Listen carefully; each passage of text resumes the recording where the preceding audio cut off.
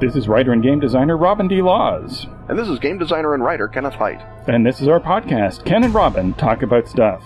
Stuff we're here to talk about in this episode include Great Migration Gaming, Syria and the limits of intervention, designing for new versus existing rules engines, and the Tarot.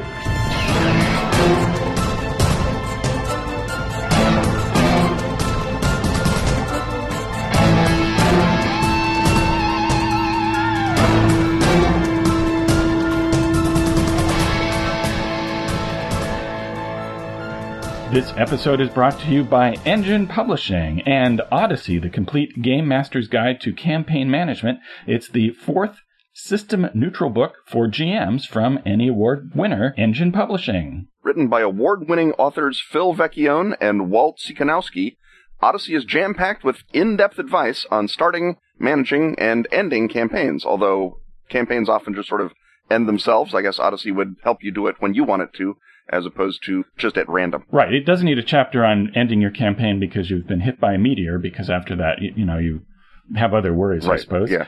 But whether you're an old hand or new to game mastering, you'll find a wealth of tips and techniques you can put to immediate use in Odyssey. A guide to starting a new campaign, from coming up with the initial concept, which can be as simple as listening to Ken and Robin talk about stuff, to running a smooth first session, which is slightly less simple. Tips on structuring stories, handling problem players, and making your campaign thrive. Advice on actively managing every element of your campaign: stories, characters, players, risk, and change, while avoiding the common pitfalls. Examples of how every aspect of campaign management looks when handled well or badly. It's important to have other examples of how to handle a campaign badly, I guess. That's Yes, we could all imagine the horror stories. And also how to end campaigns on a high note, including what to avoid, for example, being hit by a meteor. We're giving Cartast listeners a special discount on Odyssey, $5 off in the Engine Publishing store, using code CARTAST20. Good through November 2013 on enginepublishing.com.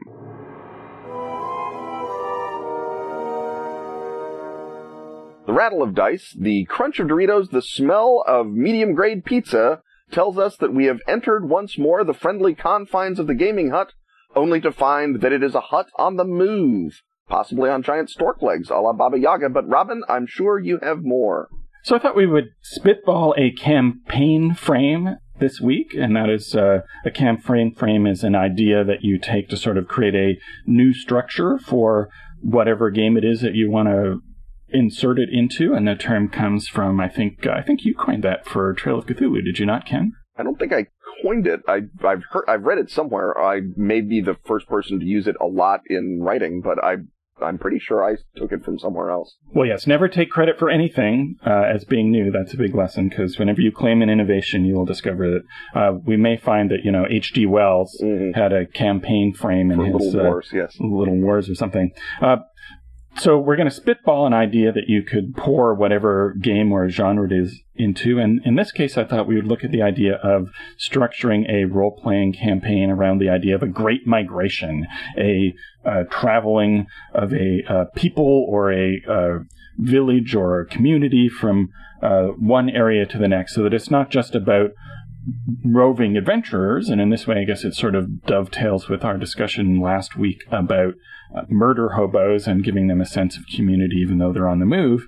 And so I thought we would look at, both in history and in the world of imaginative fiction, the idea of the Great Migration. And so, Ken, do any big historical migrations come to mind as things that it might be interesting to base a role-playing campaign around? Well, I mean, I think the obvious example is the migration of the people that would become the various Gothic tribes from the Ukraine into Rome. I think that that's kind of a fun one, because you have the origin there of the gods that we recognize as Odin and Thor. They're sort of coming into existence around then, so you could have all manner of, war in heaven type stories. You've got the Romans on the other side, so the players know that they're about to, have to level up in a hurry if they're going to survive the fights on the border. You've got a historically recognizable period, but you don't have so many details that historical pedants can get on your tail about, whether or not there were or were not owlbears in ancient Czechoslovakia. And so I think that you can you can sort of do something. I think if you started to go, if you went all the way back to, say, you know, a more Robert E. Howardian thing where you have the migration of the Indo-Europeans from Central Asia into Europe, or down into Persia or over into India, I think you run into, well, if you do it into India, you have to read the whole frickin' Mahabharata, which is going to take you probably longer than you want to spend researching a campaign frame. Right, but you could always take some basic inspiration and file the serial numbers off and take the few things you do know about that and spin that into a fantasy world. Yeah, you certainly can use that as a basis to adapt something into the fantasy world. If you're playing in our world, I think you need something that's a little closer for the players to hook onto, because, you know, something that happened in 2000 BC or 4000 BC, depending on how you run the glottochronology, I mean, any historical data that you give are going to be practically non-existent, and anything that's known is not necessarily going to be recognizable to the players. So you lose sort of the advantage of having run something on Earth there, that immediate hook. Which is not to say you can't do a perfectly great Hyborian Age with real-world geography. I think that would be great fun and pretty interesting as well. And other things that would require you to make up a bunch more stuff, because less is known, would be the migration of the Polynesian peoples across the Pacific Islands. That gives you the other interesting factor of, you know, it's rather than a case of the week, there's an island of the week. And you would arrive on the new island and meet whoever or whatever is there and deal with that challenge. And then it would be sort of, you know, almost sort of Settlers of Catan, the role-playing game, in which you are occupying more and more territory, and you might have schisms and splits with other exiles. You could also do the migration of the first indigenous peoples into the Americas. And again, I think that's something where so little is known about that you'd have to make it up. But that could be interesting insofar as the conflict with other intelligent people, A, off the table, or B, since you're making it up, it could be you could run into the aliens that live there, or whatever it is, depending on how far it is that you want to go off track. And otherwise, it might be interesting to limit it to the fact that, you know, you're going to meet megafauna, but you're not going to meet other people, and that the conflicts there would be conflicts that would arise within the group of migrating people. And that could be, again, something that is very resource-oriented, where, you know, you're settling North America, or, you know, trying to get away from, and you could do a generational campaign in that case, where, you know, you could have early sessions that would have the first migrants and then zip forward in time to where the cultures have started to spun away from each other, and now you've got conflicts with other human cultures, and you may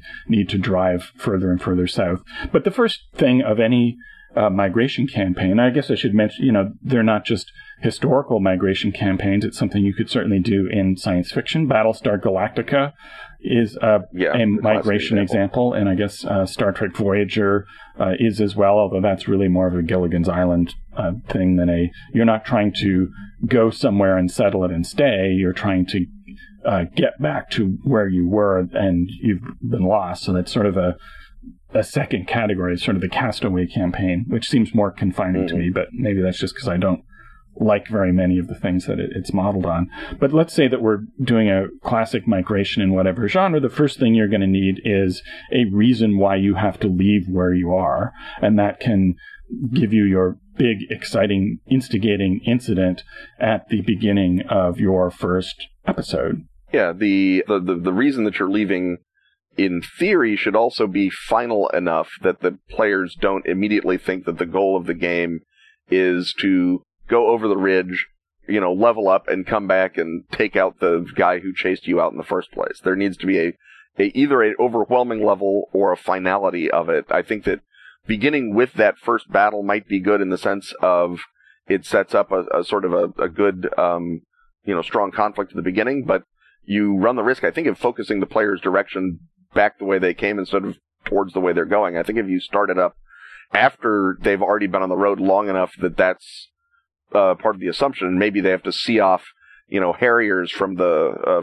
from the guys who displaced them, you know, whether it be the flying saucers from Lemuria that chased the American Indians over the Bering Straits or whatever it is, something that lets the player characters know and the players know, no, this is not the game in which you go to a clearing and you kill enough dragons and owlbears that you can become super powerful and go back and stab the Huns in the face and prevent them from chasing you across the steps into the Roman Empire. And you could have the best of both worlds in your first session by starting it with you are already on the road, but then having flashback sequences that establish why it is that you had to leave and why there is nothing there for you anymore. Mm-hmm. Yeah, speaking of things that are nothing there for you, of course, obviously you can do the same sort of campaign frame with, say, the Okies leaving the Dust Bowl. You could do a modern day almost migration campaign frame. Certainly there are plenty of refugee populations in the world right now, although few of them are migrating across continents as opposed to moving one boundary over until the UN or somebody can set up miserable refugee camps for them. But you could still get some of that modern sense, either as a, sort of 10 minutes from now thriller structure where, some country has collapsed and you're leaving its dictatorial superstate or its resource disaster, or you could go back into, the great gaming eras of the 20s and 30s and do something on the order of either tribes being displaced by the Belgians in the Congo and they have to migrate somewhere into the heart of Africa, but they're playing Africans who are at home there, and all of their enemies are going to be either like them, so there's going to be that degree of weird familiarity, or their enemies are going to be these sort of, what we would think of as jungle adventure, but obviously retooled to focus on the people who in theory know how to deal with elephants and lions. They just don't want to right now. And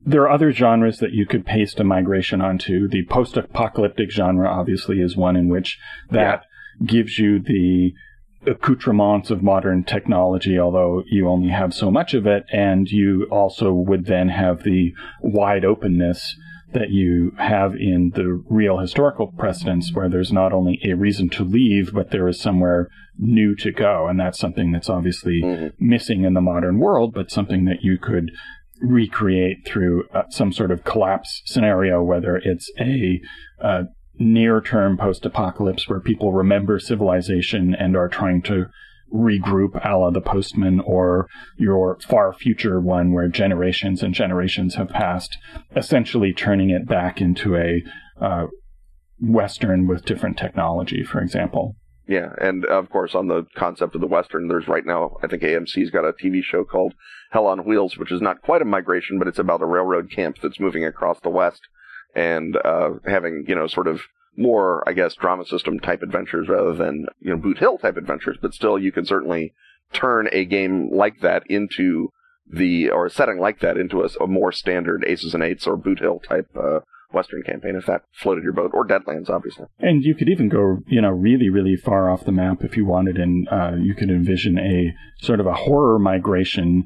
I guess probably the zombie apocalypse is the one there where there's one continent has all the zombies on it, and you are the survivors, and you are trying to outpace the zombies and get to the other continent. And you could, tweak what the meaning of zombie is in that context so that, it could be some other slower moving threat like the vampire. You might have one continent where for some reason the lycanthropes or the vampires or the aliens or whatever it is that you want to pick as your horror enemies are, at least for the moment, unable to pursue you. And it's all about, rebuilding civilization there in sort of a survival horror context where you have to keep moving to stay one step ahead of the forward edge of whatever it is. And then I guess your ultimate goal there is to find whatever it is that will allow you to set down permanent roots where the zombies or vampires or aliens or whatever it is can no longer attack you. And I guess that sort of brings us to the question of another thing that you want to establish is not only why you had to leave your home, why you had to migrate, but what is the end state of this storyline? Where are you going to say that, okay, you've now achieved your victory, or at least played out all of the elements that we set up in the initial part of the story establishment. And so another thing that I think you're going to want to establish pretty early on is what is your goal? And presumably the goal is to set down roots somewhere in a safe, prosperous environment where you know that the next generation, where the kids that you have along with you, when they grow up, that they are going to be better off and safer and more prosperous than you currently are on the road in this state of desperation. Obviously, the classic migration campaign frame in that sense in the Western tradition would be the Book of Exodus, where, you're heading literally to a land promised to you by God, and the Okies are heading to California. The Goths may not know that they're heading to Gaul, but maybe the guys ahead of them have been like, if we can just get across the Rhine, it's going to be, soft living and plenty of loot for everyone. And I think that finding an end state involves the GM sort of having to keep in mind whether or not the end state, you brought up the zombie example, the quest for the island that happens at the end of Day of the Dead is, turns out to be a mirage, but the GM doesn't have to decide right on the, surface of it, is the island a mirage, or is there really an island where you can set down roots and be safe from zombies? Is, the Holy Grail really somewhere where you can find it and, turn your kingdom into a vampire-proof enclave or whatever it is? Is the goal you're going towards real or fake, or real or false, rather, not fake?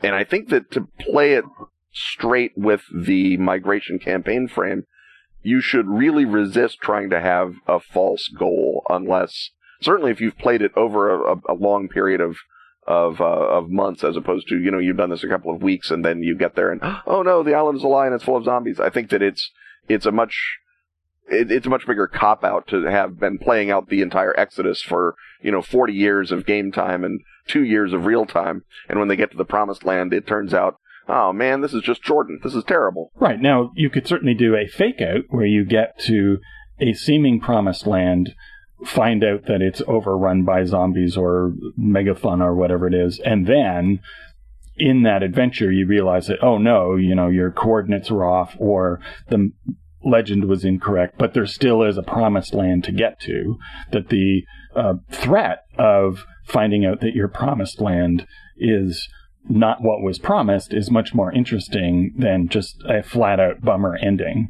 And certainly the longer a campaign of any sort is, the less you can play that bummer ending card. And you could collaborate with the players to sort of get a sense from them of, as they move along, they start to refine what it is that they're looking for. At the beginning, they just know they got to get out of there in order to survive. And then each episode could be one where they make some sort of major progress toward whatever their goal is. And the part of setting up what the progress is determining what they think the goal is. So do they want lush farmland? Do they want something that is well defended against their enemies? Do they want to take over and sack this city of effete Imperials that they think they have a good shot at? And so that's obviously a very different migration. If you're migrating to a place to conquer it, that has a pretty clear end state that's very different than migrating to a place in order to be able to feed your families. Yeah, and it's not an either or. I mean, again, going back to the Exodus, when the Hebrews get to the Promised Land, it's a land flowing with milk and honey, sure enough, but it's defended by giants who have enormous fortifications, and suddenly the Hebrews, who have been fighting off all these desert raiders, these Midianites, basically are becoming the thing that was imperiling them on their journey through the desert in order to take the Promised Land away. And again, everything in real history has got, there's a component in which, I'm just trying to feed my family, and a component in which, I'm trying to, take over this place and kill everyone who lives there now. And that's been true for pretty much everyone except, I guess, the first batch of Australopithecines that walked out of Africa, and maybe the Australian Aborigines, and wave 1, though not waves 2 through 5 of the Amarans. And even most of them had other things that wanted to eat them. Mm-hmm. Yeah, there was plenty of problems with saber-toothed tigers and such. And obviously our ancestors, there's no more Neanderthals, let's just put it that way. So there was something on our way to places that we think of as having been terra nullius back in the misty past. Well, and speaking of migrations, it's time for us to migrate to the next segment.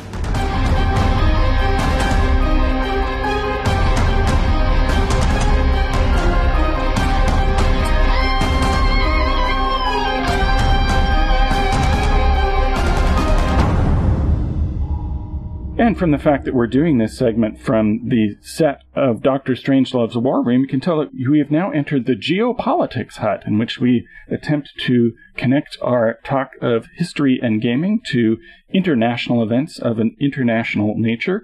And I thought in this instance we would talk about the curious case of the, let's say, circuitous non-intervention into Syria and the limits of intervention. So, as those of you who pay attention to the news will know, recently Obama got very close to calling in airstrikes on the Syrians, despite the fact that there was almost no constituency for that, and got his bacon saved for him by an unlikely non-ally in Vladimir Putin, who of course is interested in making sure that there are no regime changes, particularly on his own borders, but just in general, and somehow managed to strike a deal with the Bashar Assad regime in order to get them to give up their chemical weapons and just go back to brutally suppressing their opponents in what is now a 2-year civil war through more conventional means.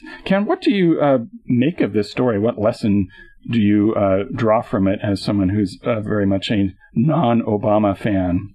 Well, I mean, the lesson, first of all, is that the lesson, regardless whether you're an Obama fan or not, is that something has definitely switched around in American geopolitical consensus. I mean, just in terms of our national political decision-making, because up until this, you would have thought that going into a civil war and blowing up one side was pretty much a non-issue. Certainly, Obama did it in Libya as recently as, 2011. And so the notion that all of a sudden there was going to be objections to, airstriking Bashar Assad, I think came out of blue for everybody that's a domestic political observer. In terms of geopolitical fallout, the geopolitical fallout is a catastrophic defeat for the United States and a huge win for Vladimir Putin, who basically, was playing literally the only card that he had and walked away with the pot. So I think that, anyone who thinks that this is a good outcome for Syria is probably fooling themselves. But admittedly, we may have gone around the corner so far that there is no good outcome left for Syria. And that is just going to be one of those places that we have to hope that nothing particularly threatening to the United States or Turkey or other civilized, peaceful countries comes out of it, and the best outcome becomes a miserable, ongoing civil war that kills hundreds of thousands of people. And that, sadly, is one of those things that happens now and again when you read history, and we are still living in history, Francis Fukuyama notwithstanding. And as catastrophic failures go, it's one of those weird catastrophic failures that prevents the United States from doing something dumb. And I think part of the reason that you're seeing this sort of realignment of around the idea of whether it is wise to intervene in other countries' civil wars comes from the fact that there was already the pre-existing group of war skeptics was within the progressive side, within Obama's own camp. So he, lost a big bunch of support that he would normally be able to count on in a domestic situation, and even mostly got during Libya, which seemed, feasible and turned out to be, feasible. It would be feasible now to turn the lights off on Assad. The fact is that when you look at what happened in Libya afterward, that doesn't seem to have actually done anything, and all it did was expand the fighting into Mali, the next door country to Libya. Right now, they're setting oil terminals on fire, and of course, famously, Al-Qaeda elements in Libya managed to kill our ambassador after that happened. So I think that the Libya, the fact that the anti-war Democrats were in favor of war in Libya and against war in Syria, I think has more to do with the fact that Obama's not up for re-election than it does whether or not, they look, at what happened in Libya necessarily. I think you may be overestimating the likelihood of being able to decapitate a given leader. That in the Libyan instance, you had the ideal result where he's caught on a road by a bunch of his own people and gets the Mussolini treatment. But, usually attempts to knock out the leader and thereby short-circuit the necessity of further intervention don't work all that well. That, as we know from the bin Laden story or the amount of time that Saddam Hussein spent in his spider hole that it's actually phenomenally difficult to just have a surgical strike that takes out only the guys that you want and therefore saves all the lives that you're trying to save in a so-called humanitarian intervention. And part of the other problem here is that the slice of Syrian fighters that you want to have win and liberate the people from the horrible suffering they've been undergoing and the horrible suffering that they will continue to undergo is pretty thin.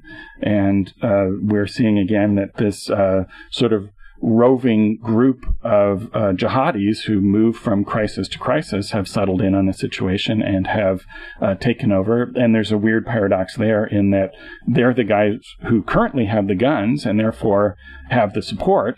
And the argument is that if the West had armed the so-called centrist fighters in the Civil War earlier, they might have gotten that power, but then it's equally likely that those weapons would have just ended up in hands that would have led to greater grief later, because the problem with any violent revolution is that it tends to be the violent, ruthless people who win at the end of the day. So it's very difficult to see a positive endpoint from that. And I think that in the West, we just find that very difficult to wrap our heads around. And also just the fact that there are problems, horrible problems, that there's really nothing you can do about, that we, as Western powers, cannot neatly project our power into the world because we don't have that power. That's not how it works. And I think it comes down partly to the problem of, if you give someone an army, they're going to keep trying to use it to solve their problems. And there's the list of problems that armies solve is much, much shorter than a lot of policymakers think it is. Well, I mean, they certainly changed the problem into a problem that eventually can be solved by an army, although that may not be a solution that anyone on the ground would want. You know, the question of whether or not you could, even using offshore power as opposed to, you know, a Marine Expeditionary Force or whatever, take out Assad, I think certainly transferring him from presidential palace to spider hole is still a net win. You make an absolutely correct point when you point out that the rebels by now have been so radicalized by these al-Qaeda jihadis who have been going from conflict to conflict, you know, from Afghanistan to Chechnya to Iraq to here. That's an excellent point, and it's certainly something that, you know, probably is the reason that we were trying to arm the Free Syrian Army on the down low in the run-up to this decision point. And the question of, you know, loose weapons getting lost is, again, probably what was behind the Benghazi fiasco. And obviously we're not going to know really what was going on there for a while yet. But I think the question of the limits of intervention, again, it's a domestic political question. It's not a physical question. It's not like dictators have suddenly become stronger or airstrikes have suddenly become weaker. It's that the will to, you know, sacrifice American blood and treasure and effort on, you know, freeing the Syrians, or at least rolling the dice and seeing if the next guys who come up will be as bad as the Ba'athist Party is not there. And that will, like I said, the interesting thing about that will is that it got expressed on the left and was and has come roaring back on the right. And that realignment, and I guess only time will tell whether or not, you know, Iran tries for a nuclear weapon, or if they're trying now under Rouhani to have a sort of one of those peace through delay type moments. Then they're not actually going to push it for a bit. I don't know. I mean, you can certainly make legitimate cases on all sides of the foreign policy map that either the Iranians have noticed that Obama got himself into a corner with no domestic support and had to back down, and might think this is our time. Now we can, set off the great nuclear device and be safe. Or they may, think, let's play the long game. It looks like we're going to win in Syria after all, and we're going to wind up, stronger and more powerful and de facto guaranteed by the Russians, which is not something that was necessarily true before 2012. So I don't know. You can go either way. Another interesting eventuality is the fact that the Iranians may choose to use the Syrians as a bargaining chip in their attempt to seize what they think is a window for rapprochement, and may, agree to pull their support from Assad as something that they can offer that is not going to cost them big time domestically back home, because it seems like there are factions that does genuinely want to rejoin the Western world and lose its pariah state status, but that is dependent on appeasing a lot of different political actors back home, and a lot of those things that they would have to give up are costly, but the Syrians are probably fairly low on the list of things that they want to preserve. Well, I mean, a lot of it depends on how the civil war winds up going. I think that they would be happy to, quote-unquote, withdraw their support if it looks like Assad can win. They're going to be less likely to do it if it looks like there's a real case that they could build a Alawite or other Shiite state in the ruins of Syria after he loses. And, of course, they can say that they're pulling their support and just not pull their support. I mean, in theory, they claim they're not supporting Hezbollah, but, of course, obviously they are. So it's one of those, to what extent are we allowing a rhetorical concession to be treated as a real concession? Because, obviously, we've signaled very strongly that we're willing to make, any sort of agreement to save face by leaving the French, of all people, out there twisting in the wind on the UN resolution about these chemical weapons. And the French wanted to have the resolution contain language that said that if Assad doesn't turn over his chemical weapons or uses them again, that would be a casus belli. And, of course, not only the Russians, but also we backed off of that and said, no, we don't need to put that in the resolution. We're just going to, say that if that resolution is violated, it'll be time for another resolution. And, you saw what road that led us down to, because that's the identical process that happened in Iraq. And so I guess the final question is to look for things that we can draw from this very horrible real-world story into fiction and gaming. And one of them, I think, is the idea of this sort of franchise operation, these guys who go from place to place looking for the next jihadi struggle, and you could either make those the antagonists in a campaign frame, as I think a lot of people would be tempted to do, or you could find a way to sort of remove the cultural resonance from that and explore the idea of role-playing these ideological warriors who go from place to place looking for the next ideological war, and what it is that drives them, and what conflicts they have within themselves and with others. And you could possibly spin that so that it is a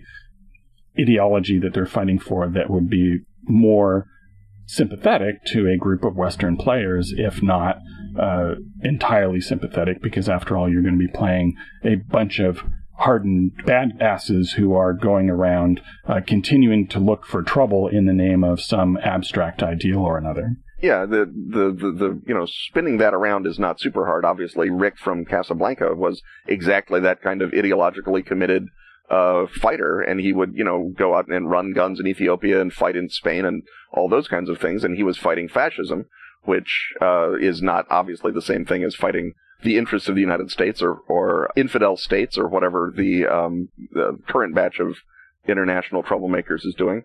But you could present, certainly in the context of a sort of one louder cinematic sort of real world. There's a guy right now, and I forget his name, which is sad, but he goes around and provides sort of best practice scenarios for civilian democratic groups in places like Serbia and in places like Central Asia, in places like Egypt, and he's got like a think tank, and he's got idealistic volunteers who go out and they work on the ground with these guys who know the languages, and something like that could easily be a campaign that might not be, your hardened badasses, or maybe you have a hardened badass character whose job is to keep, Al-Qaeda or the Egyptian government off your back while you're setting up the infrastructure to have a sort of democratic blossoming in the country. And obviously, this guy is constrained by actual power politics, because so far mobs can't defeat guns if the guy with the gun is sufficiently evil.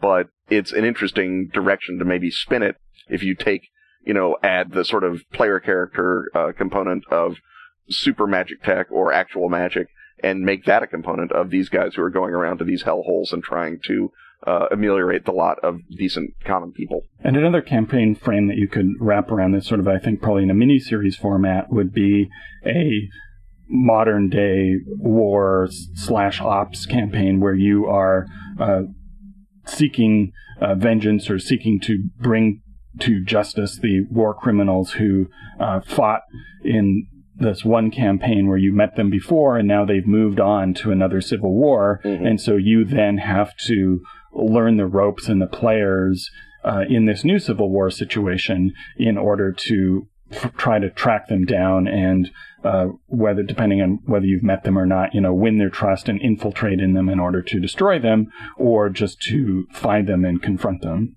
Yeah, using the war as a backdrop for another sort of adventure is, I think, fairly standard in that, sort of thriller game space.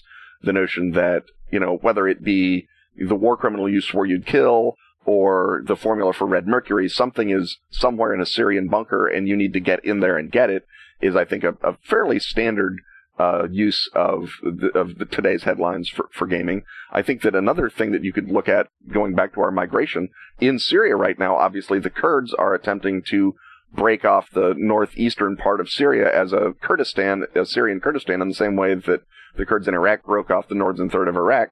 And that could be one of those migration campaigns where you have to go into the war zone and rescue Kurdish families who are trapped in Aleppo or Damascus or Hama or somewhere and bring them up into the free Kurdistan, which meanwhile has its own crisis, because obviously there's, the Turks across the border who are totally not cool with having a second Kurdistan set up across their borders. There's, duplicitous American CIA guys who may be helping you or may be helping your enemies and you're not sure. And there's all kinds of great obstacles that you could be having while trying to do, I guess, a serial migration campaign where your standard adventure is go rescue a family and bring them out to the safe zone. It's basically the Kurdish Scarlet Pimpernel. Exactly, except that they're not hateful, disgusting aristocrats. They're just nice, decent people who happen to not be mass murderers. Well, on that note, I think our geopolitical examination and campaign frame have been well dealt with, and we can give the war room back to the military-industrial complex.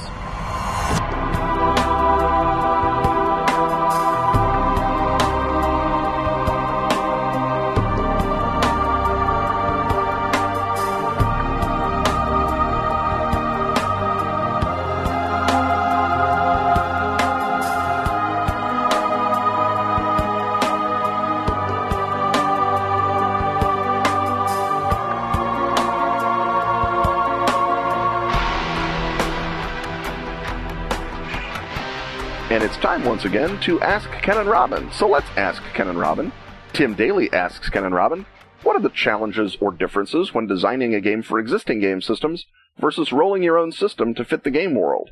And Robin, you have designed more systems to fit the game world than I have, so do you want to take a first swing at that? So I think the big differences between the two approaches is that if you have a pre-existing set of mechanics that you are adapting to whatever the play experience is, that you are doing mostly that version, that take on whatever the game is. So Feng Shui uses the mechanics from a game called Nexus: The Infinite City, but had to tune them a lot in order to work in the more emulative structure of Hong Kong action movies, and one in which you can take 5 or 6 seemingly mortal injuries and keep on going. The assumptions behind the Nexus rules were more of a sort of a physics engine nature that were kind of based on, what really happens when a bullet hits body armor and so forth, and had a different lethality level. And so it was a matter of taking out the sort of heart of action movie stuff from it and bringing that out more. And also, but when you do that, the idea of instilling the core mechanic with a emotional resonance, you'd better kind of hope that it already has an emotional resonance that fits what it is that you're doing. And I think Feng Shui does that okay. The other time when I took an existing mechanic was the game Rune, which is a game where you rotate GM duties from one encounter to the next, and it's a competitive structure, and it used the Ars Magica mechanics just basically for legacy business reasons, because I was doing this project for Atlas Games and they wanted that set of mechanics reused, and the challenges there were that Ars Magica is not designed for heavy-duty Viking combat,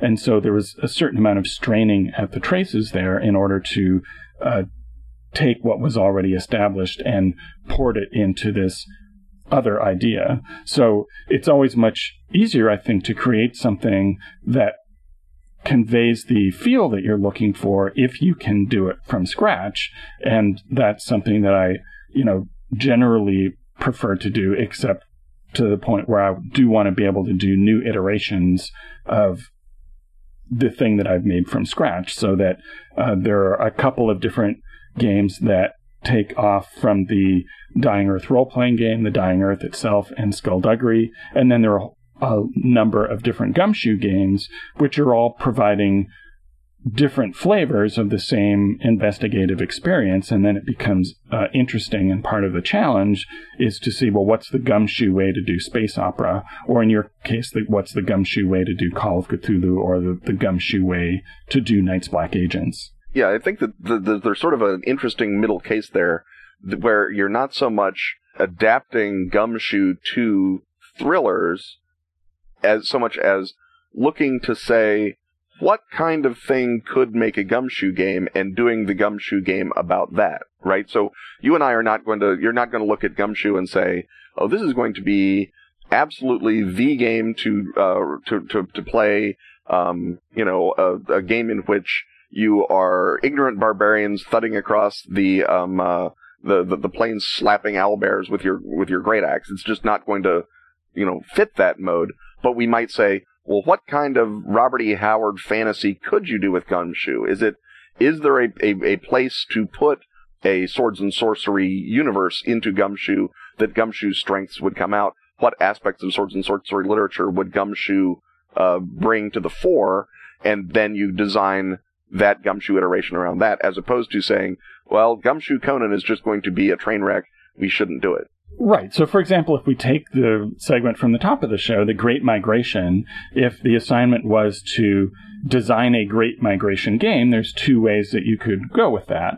So you could either develop a mechanic around the idea of exploration and resource management, or you can take an existing game that can sort of be leaped into that. So the Gumshoe version of that would be one that was very focused on discovering things about the environment as you move through it that allow you to reach the end state of each individual episode and then the end state of the campaign, so that immediately shifts the game experience into, this is not just a game of migration, but it's a game of exploration where every new area you enter is the mystery of the week. And so it's about looking at what the structure is that the game already furthers and seeing if the concept that you have at hand can be married to that structure, if that makes something interesting. Or, it may be that, well, I really wanted to do a Great Migration in order to have these great mass battles, and I want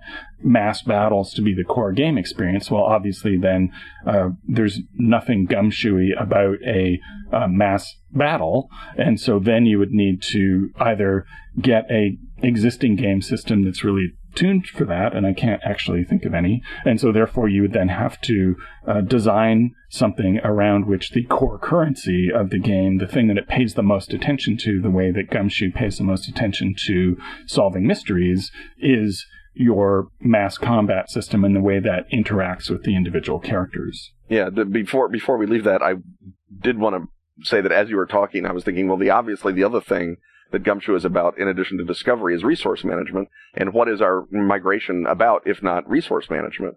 And so the notion being that every time you help your tribe survive or prosper, that adds points to your pool, or it goes away in hard times, so that as you're going across the desert, you may still be the most badass warrior in the tribe, but you're suffering as your tribe is suffering. So you really have an in-game mechanical incentive to find that oasis or kill those Midianites and take their stuff. Right, and not coincidentally, you've been doing a lot of thinking about this, because for the Mythos Expeditions supplement for Trail of Cthulhu, you've been tackling that very design problem, which is how to do exploration, in this case not migratory exploration, but the sort of classic 20s, 30s global explorer thing into the horror mystery context of Call of Cthulhu, and resource management is very much at the heart of what you wound up doing. Right. The other sort of thing that I think I can bring to this is the experience of having designed 2 Star Trek games back to back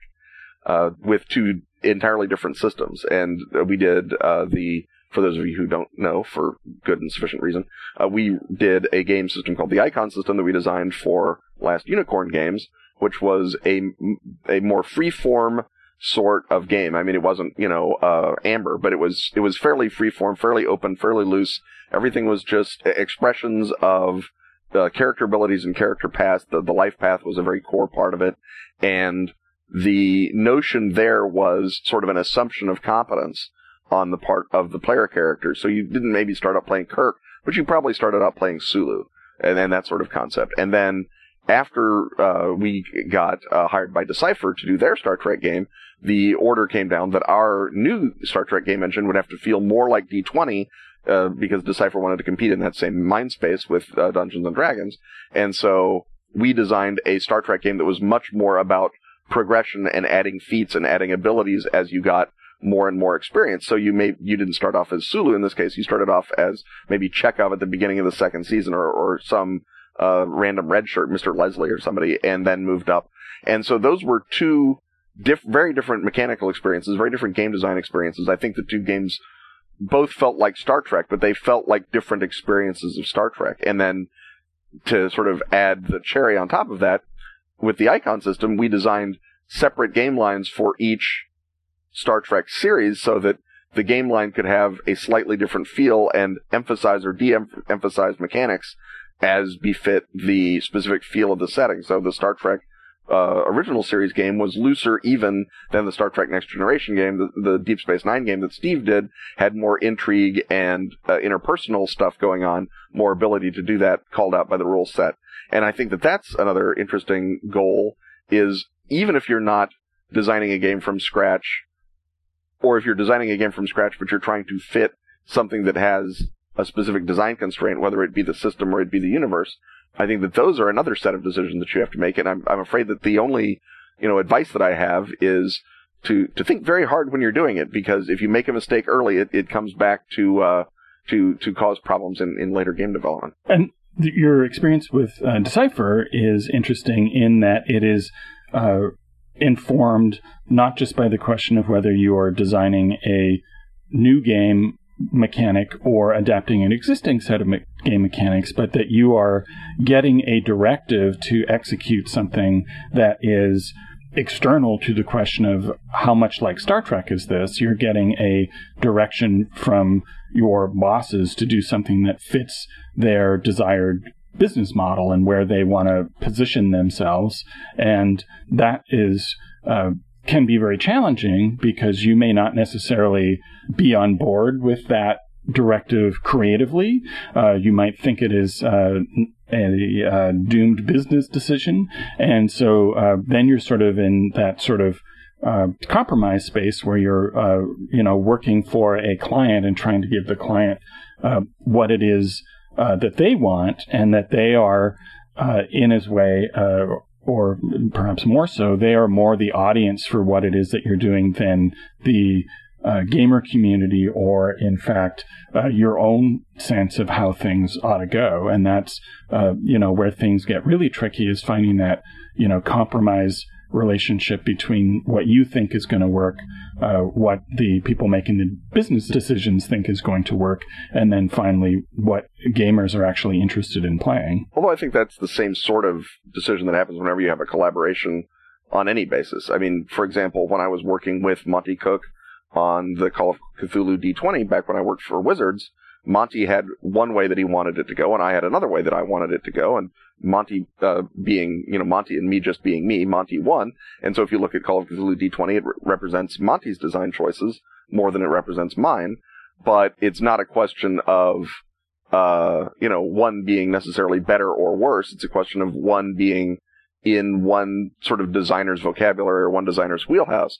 There's a level at which doing a D20 version of Call of Cthulhu is going to have an insuperable challenge at the beginning, just because of the nature of the product. And, how you get over that first step almost doesn't matter as long as you get over it somehow. Right, and it's certainly better to be consistent, to have the final product that feels like what Monty's design goals are, rather than a final product that feels like a battle, like an ongoing fight between Monty and me. Yeah, right. Or a battle between the designer and client that the designer is working for. That you, however those decisions wind up being made, it is important that they do get made, and that by the time that you're have a game to show people and have them to play, you want it to be coherent and to reflect somebody's vision, whether it's, ideally, of course, as a creator, you want it to be your vision, but that's sometimes you're charging the net and sometimes you're just going in for an assist. Exactly. Yeah, and that and like in any creative field, knowing how to give an assist is another different skill entirely than knowing how to be the lead designer, and not everyone is good at both, and some people are only good at one. Well, I think now that we're talking about the pitfalls and challenges of collaboration, we have indeed departed from Tim's question and therefore concluded this segment of Ask Ken and Robin.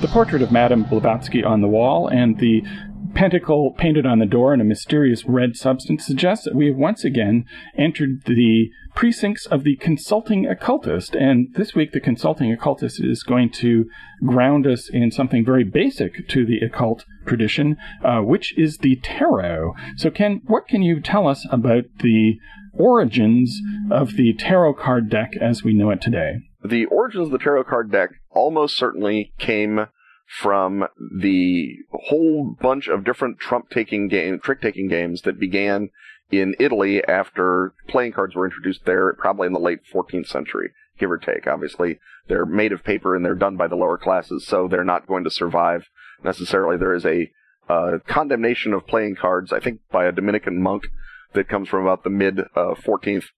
And so that's sort of our period at which we know people are playing cards enough that it annoys the church. Okay, well, let me interrupt you there and ask, are these cards the product of the technological revolution of printing? The first bunch of cards that we know about are painted by hand, and they are the product of the technological revolution of being very rich, which is true in both Egypt, where they probably came from. The Mamelukes are probably the origin of playing cards as we know them, and then Italy, obviously, was the very rich part of Europe. They printed cards may or may not have begun right around the same time that printing happened. We don't know that necessarily about tarot cards, but printing is about 100 years younger than playing cards. So playing cards all begin as painted luxury goods, and I think it's the notion that people who are rich enough to know better are playing cards that is really getting up the nose of the Dominicans, not so much that poor peasants are doing it. So it's not anachronistic to have tarot cards in a pseudo-medieval setting if you want to adapt them, right? That you do not need the printing press in your world in order to have tarot cards. No, the first batch of tarot cards that we know about, which are the so-called Visconti Sforza cards, that were done probably for a marriage between the Viscontis and the Sforzas, somewhere in the neighborhood of 1450, maybe. Those cards were hand-painted. And so any world in which you've got painters and rich guys, you can have tarot cards, in theory. So we've got Trump-taking games, and then at the end of the process, we have a medium for divination. How does that transition occur? That transition occurs much, much later than people think that it occurs. Tarot cards just begin as a Trump-taking game. The imagery is sort of mystical and evocative, but that's because the imagery was set down in the Renaissance when pretty much everything was mystical and evocative. And you can go back to a poem of Petrarch in which he sort of lays out the stages of existence in allegorical terms. That's one possible source for the tarot imagery. Other sources include various just sort of moral texts about the rise and fall of kingdoms and the situation of the sinner in the world, things like that. It's sort of your Canterbury Tales, Pilgrim's Progress sort of genre, and that's what those images come from. They remain a very standard, very boring, well, not that boring, but a very standard trick-taking game. Actually, it is fairly boring because they stopped playing it in Italy probably around 1600. It's still being played in France because the first mass-produced printed decks are what the so-called the Marseille Tarot in France, probably taken by French soldiers after conquering Italy in 1494. They go back to their home port in Marseille and start playing these looted playing cards. Someone gets the bright idea to print them, and off you go to the races. And so the Tarot of Marseille is a standard, like bridge, trick-taking game that exists for about 200 years before a guy named Cord Gebelin in circa 1781 comes up with the notion that these cards, which are by then just sort of folk or low culture artifacts, are like many folk and low culture artifacts would later be retconned into, are actually the remnants of occult wisdom, and that he would be able then to trace this by this time post-Masonic story of the seeker after enlightenment finding it through the cards. And what Court de Gebelin is doing is retconning the tarot to fit his probably Masonic occult beliefs in the same exact way that, Alan Moore retcons Wonder Woman to fit his occult beliefs, where no one believes that William Moulton Marston was an occultist. Everyone believes that Alan Moore is an occultist. When Alan Moore does Wonder Woman in Promethea, he's doing occult Wonder Woman. Same thing with Court de Gebelin. He notices that people are, playing cards. He says they've got weird images in them. I'll bet that's a Masonic code because I'm a Mason occultist and I think everything's a Masonic code. So where does the sort of spark from that, how does that radiate out into the tarot as we know it today?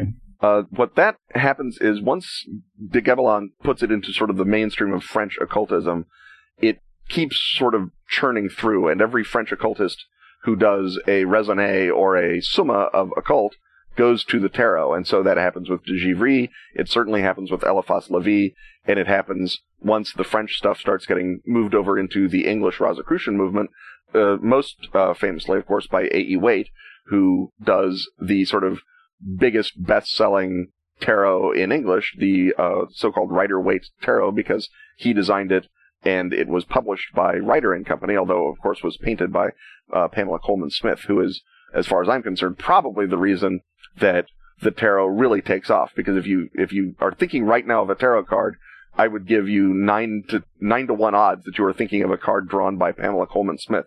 And those images are just so good and so powerful and so evocative that they really sort of prove to be sticky, like the Coca-Cola swoosh or the Nike arrow thingy are. It's that sort of, putting that occult thought into an easily grasped iconic format, and that's just something that Waite and Pamela Coleman Smith did. And when was the Waite-Coleman deck first published? That was published in 1910, so it's right at sort of the second lobe of that big pre-war occult explosion that begins with Blavatsky in the 1850s and 60s, and then blows up with Crowley and the Golden Dawn in the 1880s and 1890s. And then, right, and when you look at the illustrations, you can definitely see that it has that sort of pre-Raphaelite / Art Nouveau look to it that is very much, a 1910 look. And because both of those things, particularly the pre-Raphaelite influence, are meant to evoke an older time, give a sense of older provenance to something that, in fact, culturally is pretty new. Yeah, I mean, and that's the fun thing, because this notion that the tarot cards are part of the transmission of Egyptian wisdom, and that they were kept in secret by the gypsies, and all this other romantic stuff is the same. It's the same exact sort of. It has the same relationship with actual ludology or the history of games as anything that Victorian occultists believed about anthropology or plate tectonics or anything else. It's the same sort of nonsense, but because it's soft science nonsense, there's no real cultural imperative to disprove it, and so we can all sort of go on thinking, oh, it's probably Egyptian wisdom. I don't think that does any harm. and have great fun with it. Because it's occult information, in fact, there is a strong incentive to keep the beautiful romantic nonsense and not look too much under the hood. Right, yeah. Yeah, looking under the hood, like it does with so much of the occult, turns out to be interesting, but not necessarily romantically interesting. It turns out to be interesting in the madness of crowds and popular delusion sense that so much of history turns out to be interesting in. So, are there particular pop culture expressions of the tarot that you think are sort of central to its mythology? Well, I think that certainly if you are going to look at what the tarot has sort of done out into pop culture, I think that, to begin with, you have to look at the notion of the tarot as sort of a consumer item. It's a thing that you can buy that is going to signal, yes, I'm part of this subculture, and you, norms, don't understand the awesome powers at my disposal. And that's the fun of buying a tarot deck, even just a Rider-Waite. And if you buy a tarot deck that isn't the Rider-Waite, then you're engaging in sort of nerd positioning, only it's occult nerd, not game nerd necessarily positioning, that says, oh no, you use Rider-Waite like a mundane, like a muggle. I'm using Aleister Crowley's Thoth deck, or I'm using the Aquarian Tarot, or I'm using a tarot with pictures from William Blake or Alice in Wonderland on it. And that way you are sort of establishing a sort of, it's edition wars only in with pentagrams and black eye makeup. And so it's much more, exciting and hysterical.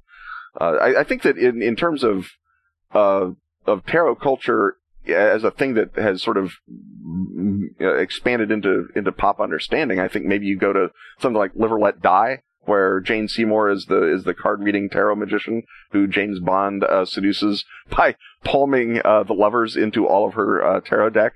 Or you can maybe look at comics tarot stuff like the Alan Moore's treatment in Promethea, or things like the Vertigo Tarot, or because obviously pop culture creators, especially pop culture creators who are trying to appeal to an occult-minded audience, start pulling information down out of the tarot and making that their structure. I think it's more interesting to look at sort of how high culture has been derailed by the tarot. Things like Charles Williams's novel Last Trumps, or T.S. Eliot thinking that the tarot was so important he had to put it in the wasteland, even though, as he explained later, he really didn't understand the tarot and didn't even know what the cards were and was sort of guessing based on his understanding of what pop culture was like. But I think between the wasteland and James Bond, you pretty much have 90% of the tarot that people who haven't been in a candle store know about. Right. Now, if one is postmodern, one's occult thinking, a tarot deck does not have to have an ancient lineage or a correct mythology around it, that all it requires is that it be a random process that is open to synchronicity, and through that inspires the person who is doing the reading, who is in fact the source of the real psychic or occult power, the power of interpretation of all of these random elements, plus whatever the universe is choosing to serve up through synchronicity. Yeah, I mean, there's certainly there's no shame in saying that the tarot is a technology that was developed by really great occultists, and whether that really great occultist is A.E. Waite or Aleister Crowley or Court de Gibelin, you can still say, yes, this is a technique. This is like Merlin or John Dee or Aleister Crowley presented these ways of understanding or applying ancient wisdom, so too does the tarot. And you can also, of course, say that conventional science is ignorant and blah, blah, blah, if you would rather do that. But the notion of the tarot as a window to the past or a window to the archetypal universe is still, in theory, it's applicable whether or not you have read Michael Dunnett's book on the history of the occult tarot. And as a gaming implement, if you know the symbology of the different cards well enough, or you're just able to cop a cool resonance from those great Coleman illustrations, that you can use that as you would any other set of random idea triggers to give you a hit of inspiration when you need it and find yourself otherwise wanting. Yeah, and we have plenty of examples of tarot or tarot-like decks being used in games, from our good buddy Jonathan Tweet's Everway to our good buddy James Wallace's Las Vegas. I mean, there's plenty of games in which tarot imagery has been used. I did a book on the Major Arcana, which were the splats of the Nephilim back when I was line developer for Nephilim, that involved doing an awful lot of finding tarot resonance in modern day stuff. And I think that you look at any one of those games, you'll be able to have some degree of a leg up on using it in your own occult game, whatever that happens to be. Obviously, I think White Wolf did a Mage Tarot for players of Mage, the Ascension back in the day that could have been used. I'm sure there was something in the rule books that said this is how you use it in your Mage game. And have you encountered a particularly memorably lame or inappropriately themed tarot deck? I don't know. I think that the ones that I think are lame are the ones that are trying to purify the design but don't do it well. And I'm thinking of things like the Aquarian Tarot and the what's it called, like the New Earth Tarot or something that's all circles and triangles and bad art. To me, the whole point of the tarot is that this art should in some way illuminate or excite or interest or inspire. And if the tarot is not doing that, then it almost doesn't matter what you've labeled the cards for the project to fail. And so when I look at something like the Alice in Wonderland Tarot, I think it's terrific, even though it's not an occult inspiration, because someone has gone to the trouble of really trying to ape Tenniel and bring out that evocation of madness that the Lewis Carroll art does. But when I look at something like Israel Regardi's Golden Dawn Tarot, that's fairly blah, and he was just basically trying to get his colors and his geometries right, and therefore loses the part of the tarot that is the unexpected. What's the little dog doing there in the star, and why is the 10 of Pentacles crying, and all that sort of weird evocative story part that Waite and Crowley put into their decks. In a way, those very simple abstract decks sort of shift the system mastery, as it were, to the reader, who is then required / able to show off their memorization of what all of the different cards are supposed to represent. It becomes more about what the reader wants to say than what the subject of the reading sees when the cards are laid in front of them. Because if what is being laid out is completely abstract and not understandable, you have to go on what the reader is saying. Whereas if you see the Death card or the Hanged Man card shown on the table, that you as a person who are the recipient of the reading are going to have a reaction to that. Now, I guess also for the point of view of someone doing a cold reading, the more evocative cards are going to tell you more about the person that you're trying to figure out and give a convincing reading for. Yeah, because people are going to respond to things differently, and you're going to be able to pull them out. And I think that part of the fun of a tarot is the flip of unrecognition and the uncanny and the occult, literally meaning the hidden, because once you've memorized all of the Rider-Waite deck, I mean, fortunately the art is good, but the when you flip over, the Ten of Swords, you're like, okay, I know what the Ten of Swords is going to be. It's that poor guy lying in the field with all those swords stabbed in him, and the shock of the new is not there. But if you look at something like the Solabusca deck, which was done in, I think, 1494, and was done so early that the tarot imagery hadn't gelled, and so it's all wild and different and strange looking, and that can sort of bring the magic back into the tarot if that's something you're looking for. And I think that's a lot of the reason that people like to buy, Cthulhu tarots or Amber tarots or whatever, is because they want that shock of half recognition, as opposed to the magician, he's got his table and his blah blah blah. And so you want to see how those elements are recombined or how they are evoked, and start playing that great pareidolia game of looking for patterns in a random oracle that obviously is the whole point of tarot reading in the first place. I should mention that Tim Powers' novel Last Call, which if you haven't read it, you should rush right out and read, plays with that difficult to recognize quality of the tarot, because the secret superpowered magic tarot that's done by superpowered magicians is the Solabusca tarot. It's not the traditional Marseille or Visconti tarot, and so there's differences to it that become evocative details in the prose or in the artistic understanding of the book but they don't really affect the game one way or the other, whether or not the Ace of Cups has got a baton, the Ace of Wands, rather, has got a baton stabbed through his head. I was going to mention as a possible plot device that one could use the idea that there's this purer deck that exists that you're trying to get back to, but it seems that Tim Powers got to that first. Yes, this is welcome to my life. In South Park, where they did The Simpsons, already did it. It's Tim Powers already did it for me. So it's between Tim Powers and Avram Davidson. And I basically just am following along behind and picking up unconsidered trifles like Autolycus. Well, I guess on that note of despond, we have concluded yet another podcast. Stuff having once again been talked about, it's time to thank our sponsors: Engine Publishing, Dork Tower, Pro Fantasy Software, and Pelgrane Press. Music, as always, is by James Semple. Help keep this Gollum Offrey going by clicking the donate button at KenandRobinTalkAboutStuff.com. Subscribe to the show on iTunes, Downcast, or your podcast app of choice.